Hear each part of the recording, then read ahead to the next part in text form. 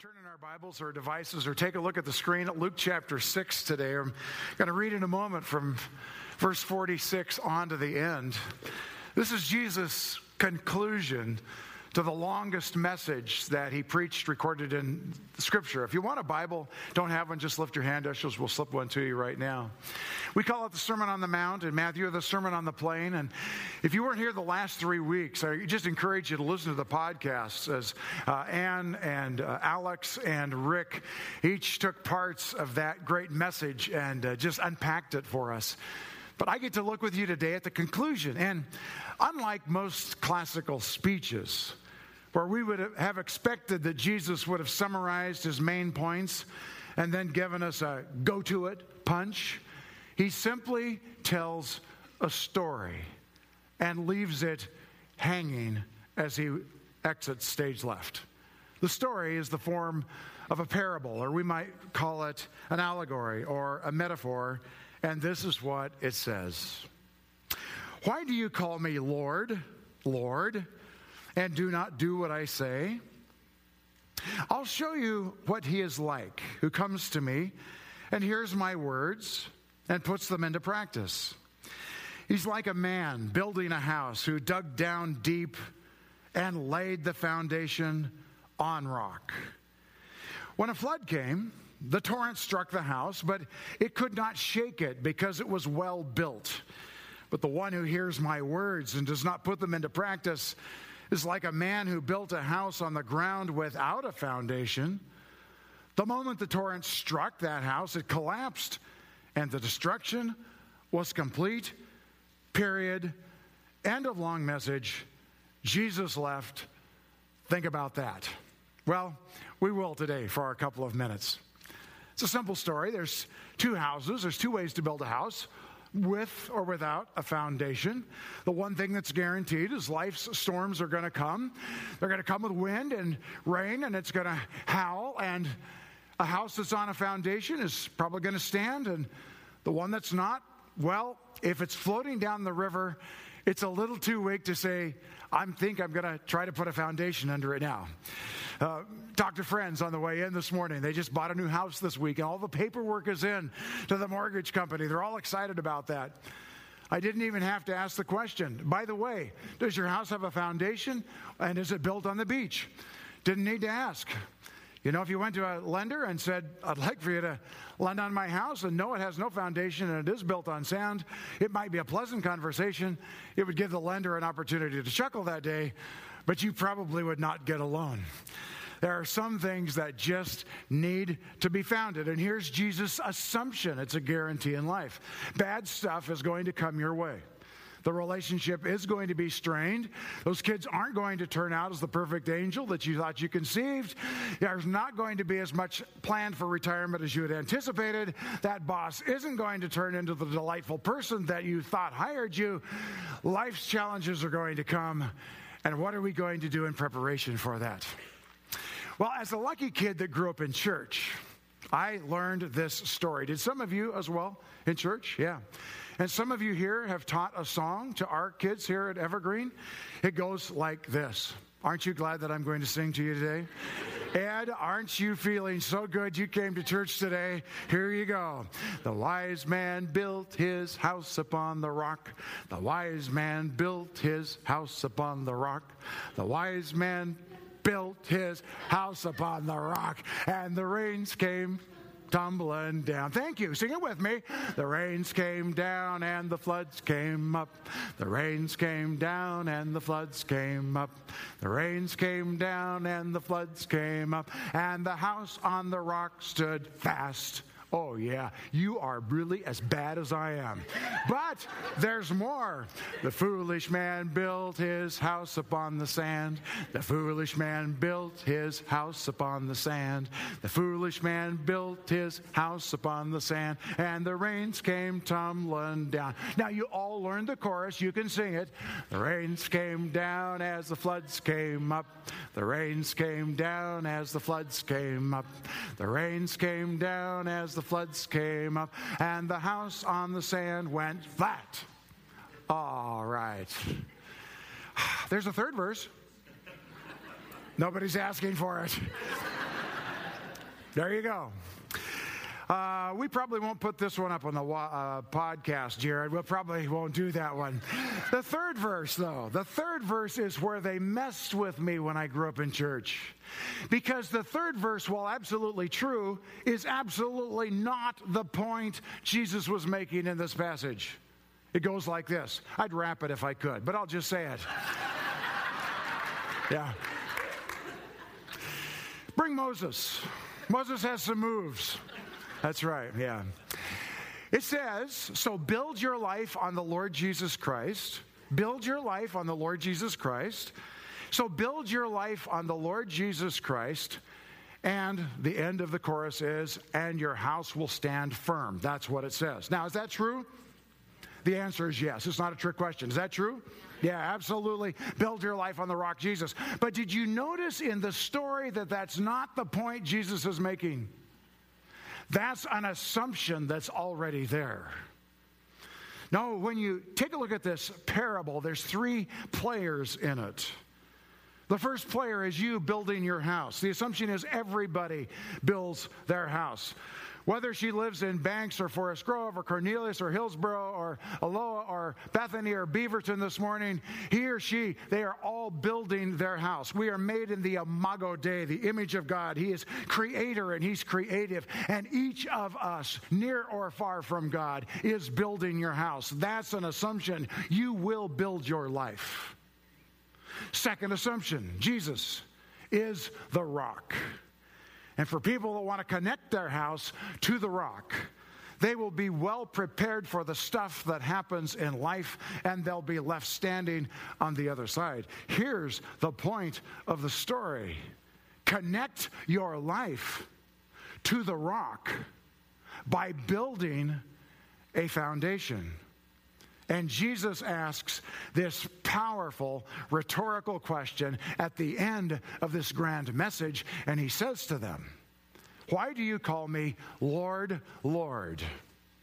Now, there's only 3 times in the Gospels that it's recorded that Jesus used that particular word 2 times in a row. Why do you call me Lord, Lord? By the way, he didn't say, why do you call me friend? That would have been appropriate. And for someone who calls Jesus friend, they would say, I want to get to know you better, right? He did not say here, why do you call me teacher? Though he did refer to himself as teacher. Had he said, why do you call me teacher? They'd say, because we want to learn more about you. No, he says, why do you call me Lord? Lord is master. It's the supreme one. It's the one that's worthy of honor and respect, the one that's worthy of being emulated and followed and responded to and listened to and obeyed. And now he puts it in the duplicate. Why do you call me Lord, Lord? These are the really pious people. And then he asks the continuing question, and you don't do what I say. I think in 2013, there's 3 kinds of Christians that are around. The first group of those Christians are cultural Christians.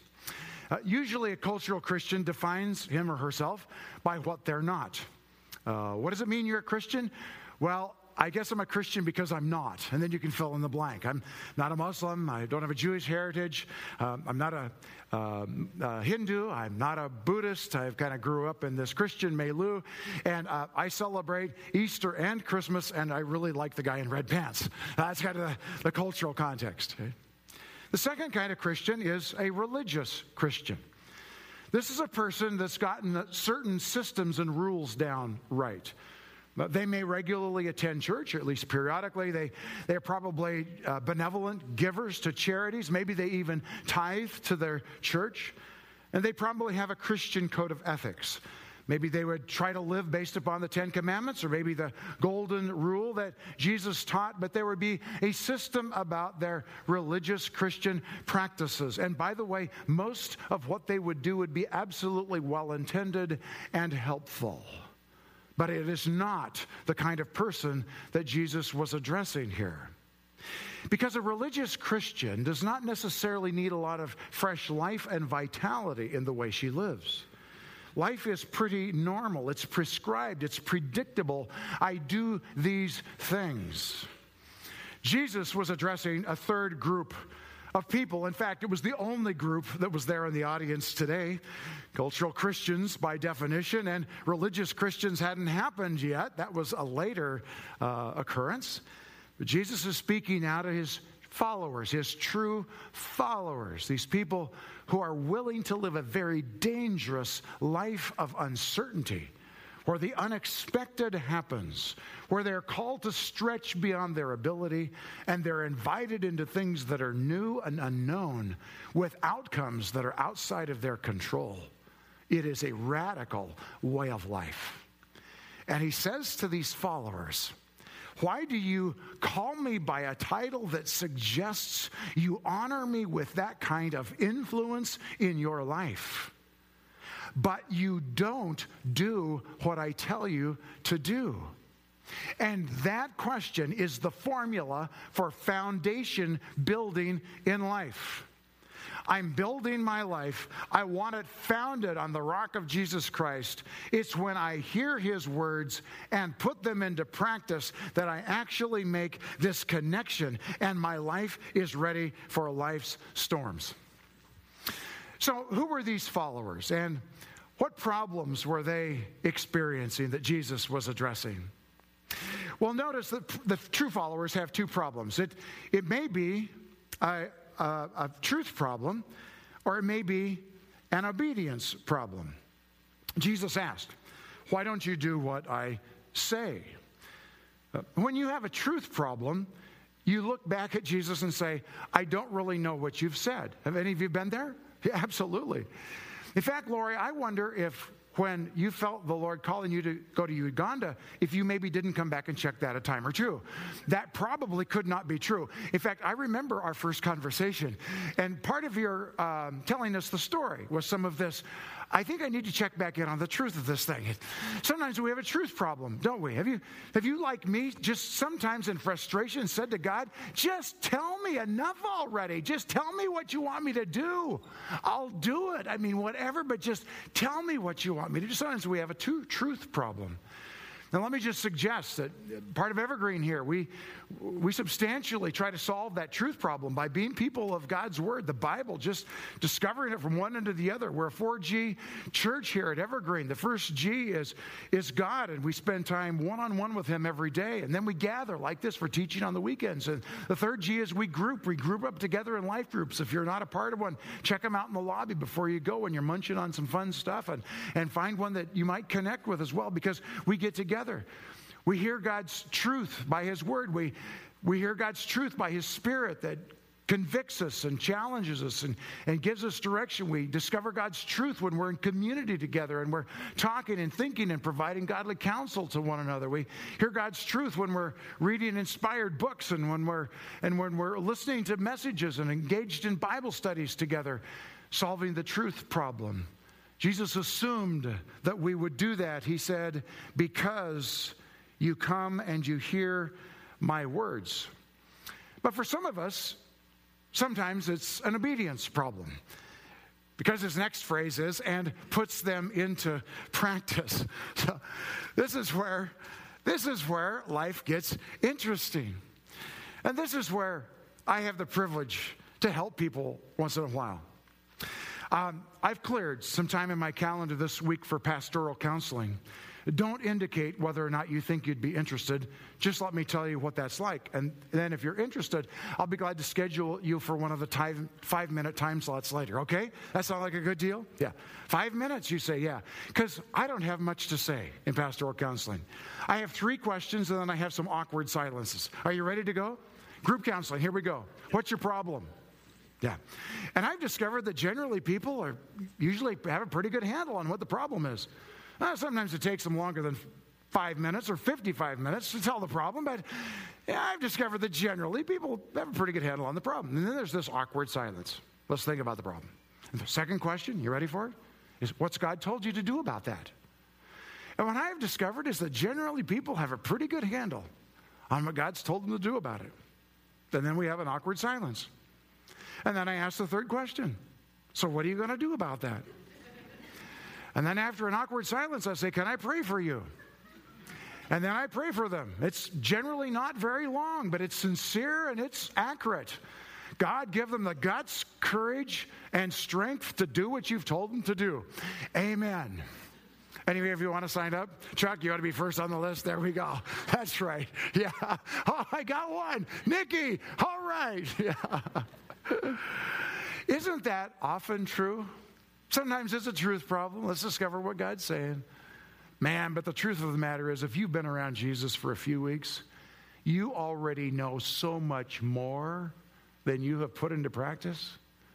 And man, if you're like me and you have hung around Christ for decades, you are probably wildly filled with opportunities to practice. Over the last 3 weeks, as others in the teaching team have talked us through the Sermon on the Mount, I went back and just pulled very quickly 5 of these Jesus-like radical ideas about Jesus giving us clear direction. Notice them with me. How about helping hurters this week? Verses 27 and 28, we had read, do good to those who hate you and bless those that curse you and pray for those that mistreat you. How many of you think you might have an opportunity to help a hurter this week? Yeah. How about take some hits? Verse 29, if someone slaps you on one cheek, turn the other also. And talk very clearly. This is not talking about domestic abuse. This is not being stupid. This is one's willingness to live an unfair life.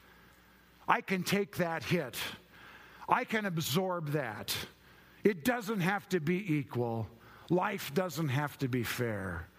I'm man enough to take it. How about giving it? Give to everyone who asks you. Give and it'll be given to you. How about giving generously? Give more, verse 28. If someone asks for your coat, why don't you go ahead and give them your shirt too? Or how about forgiving always, verse 37. Forgive and you will be forgiven. Wow. I think the truth is that probably many of us already know a lot more than we have to know to practice this week. But all of us need to be on this vital edge of hearing what Jesus is calling us to do next. This last week, several of us on the team were at a pastor's conference, and I ran into an old friend. Old friend because I've known him for a long time, and old because he's like 2 or 3 years older than me. I'm happy to let you know that. His name's Dennis Easter. Is that name familiar to any of you here? Yeah, a few of you. Yeah. Well, I mentioned Dennis because Alan and Aaron, as you know, he was one of the 34 duly appointed pastors to Evergreen over its 83-year history.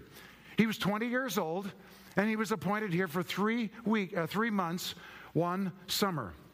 Now, Dennis and I were recalling that story, and it's just kind of fun now at this point in life, and fun for me to think about at least. And he mentioned that when Dan and Connie Stewart were here a few years ago, that Dan had invited Dennis to come and speak, and that when he got up after the introduction, he just looked out here at Evergreen, and he just said to everybody, "I'm sorry." And he just let it hang. And someone said, "For what?"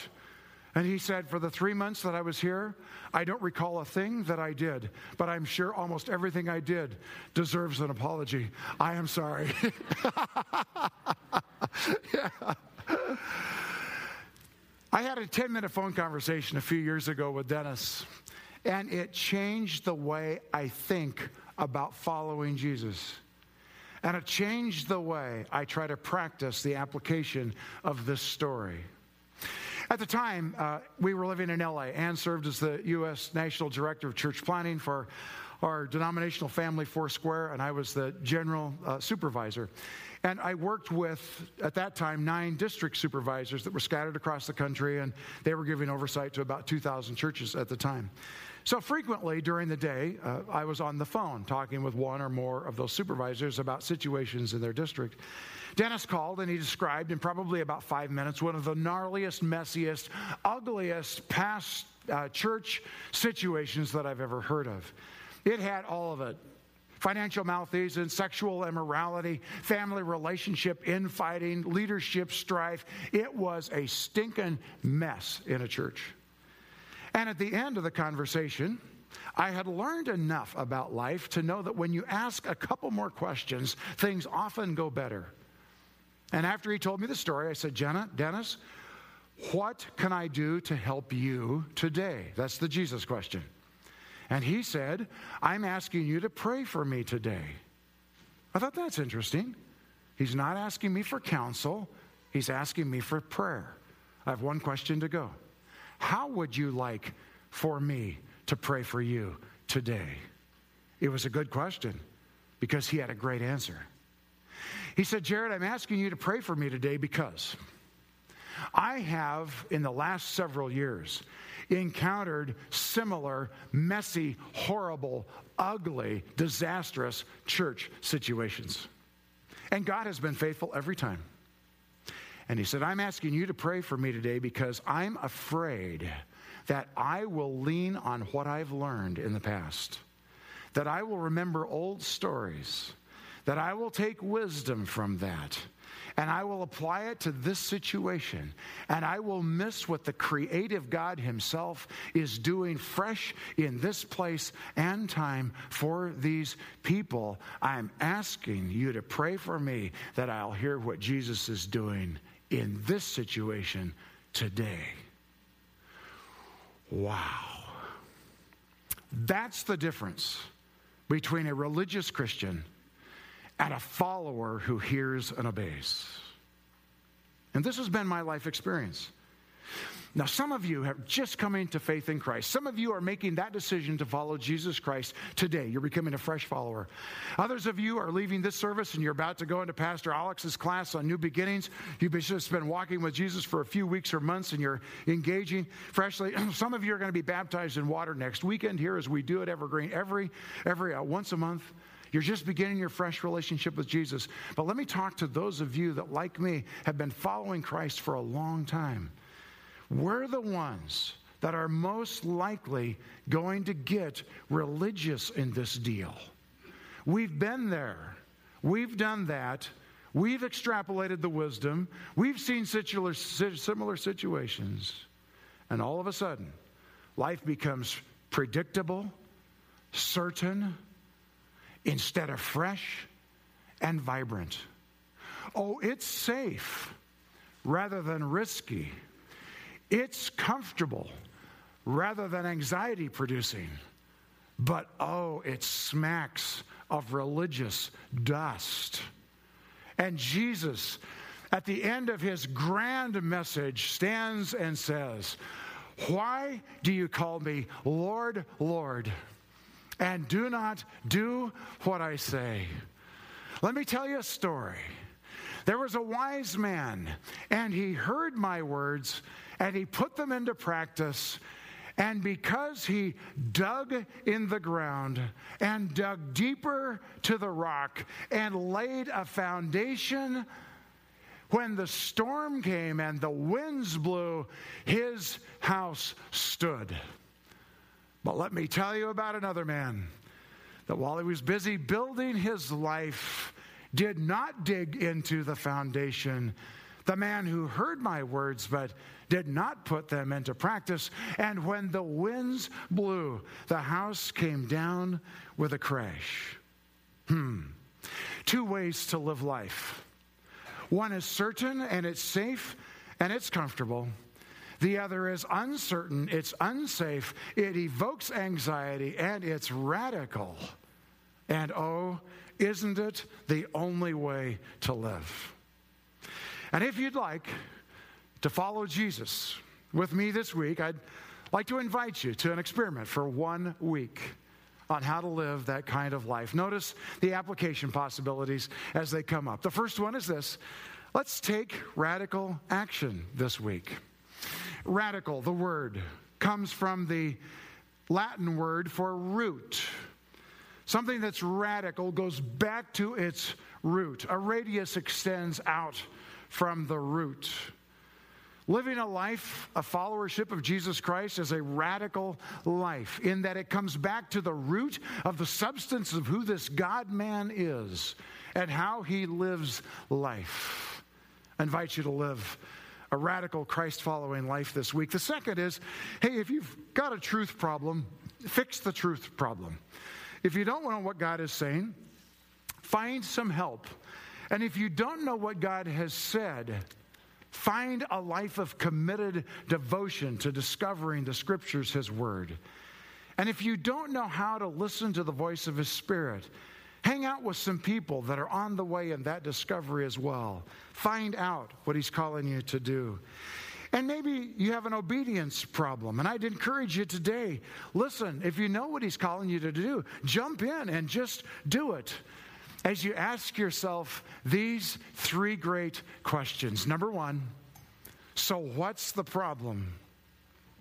And number two, what has God told me to do? And number three, so what am I going to do about that? Lori, it was 3.5 years ago, you had a problem. You didn't have a job, and you needed to work. And you asked God to give you direction. Dangerous. And He did. And He told you to move to Uganda. And after deciding that really was His direction, you went to Uganda. And it was an answer to the prayers of many. Father, your kingdom come, your will be done on earth as it is in heaven. Dangerous prayer. And eternity is changed because you had a problem and you knew what God told you to do and you decided to do it. Wow. Last week, a bunch of you guys, a men's retreat, raise your hand if you were there. There's about 75 guys over there, yeah. I talked with one of you. I won't out you here. I didn't ask for permission, but I said, man, see you at the retreat, that's great. I hadn't seen your name on the registration list a few days ago. And he looked at me, kind of happy, but a little chagrined. And he said, yeah, that's because you stuck it to me. I said, what do you mean? Like, what? Blame shifting to me? How could I do anything wrong? He says, yeah, last weekend I was sitting there, and he said, you guys have probably asked 3 questions. Number one, do I want to go? And I answered it, not really, all that much. Do I have extra money laying around to go? No. And number 3, do I feel like I have the time? And he said, I comfortably answered no to all 3 of those. And then he said, dastardly you. He said, you asked the 4th question. Does Jesus want me to go? And he said, when I asked that question, I went out and I signed up and I'm here. So I said, so how's that working for you? He said, I'm loving it. I'm so glad I came. And isn't that the truth? When we ask the dangerous question, what do you want me to do? And when He gives us direction, and when we find the courage to take the step to put into practice what He's told us to do, our lives are changed. And so is the world around us.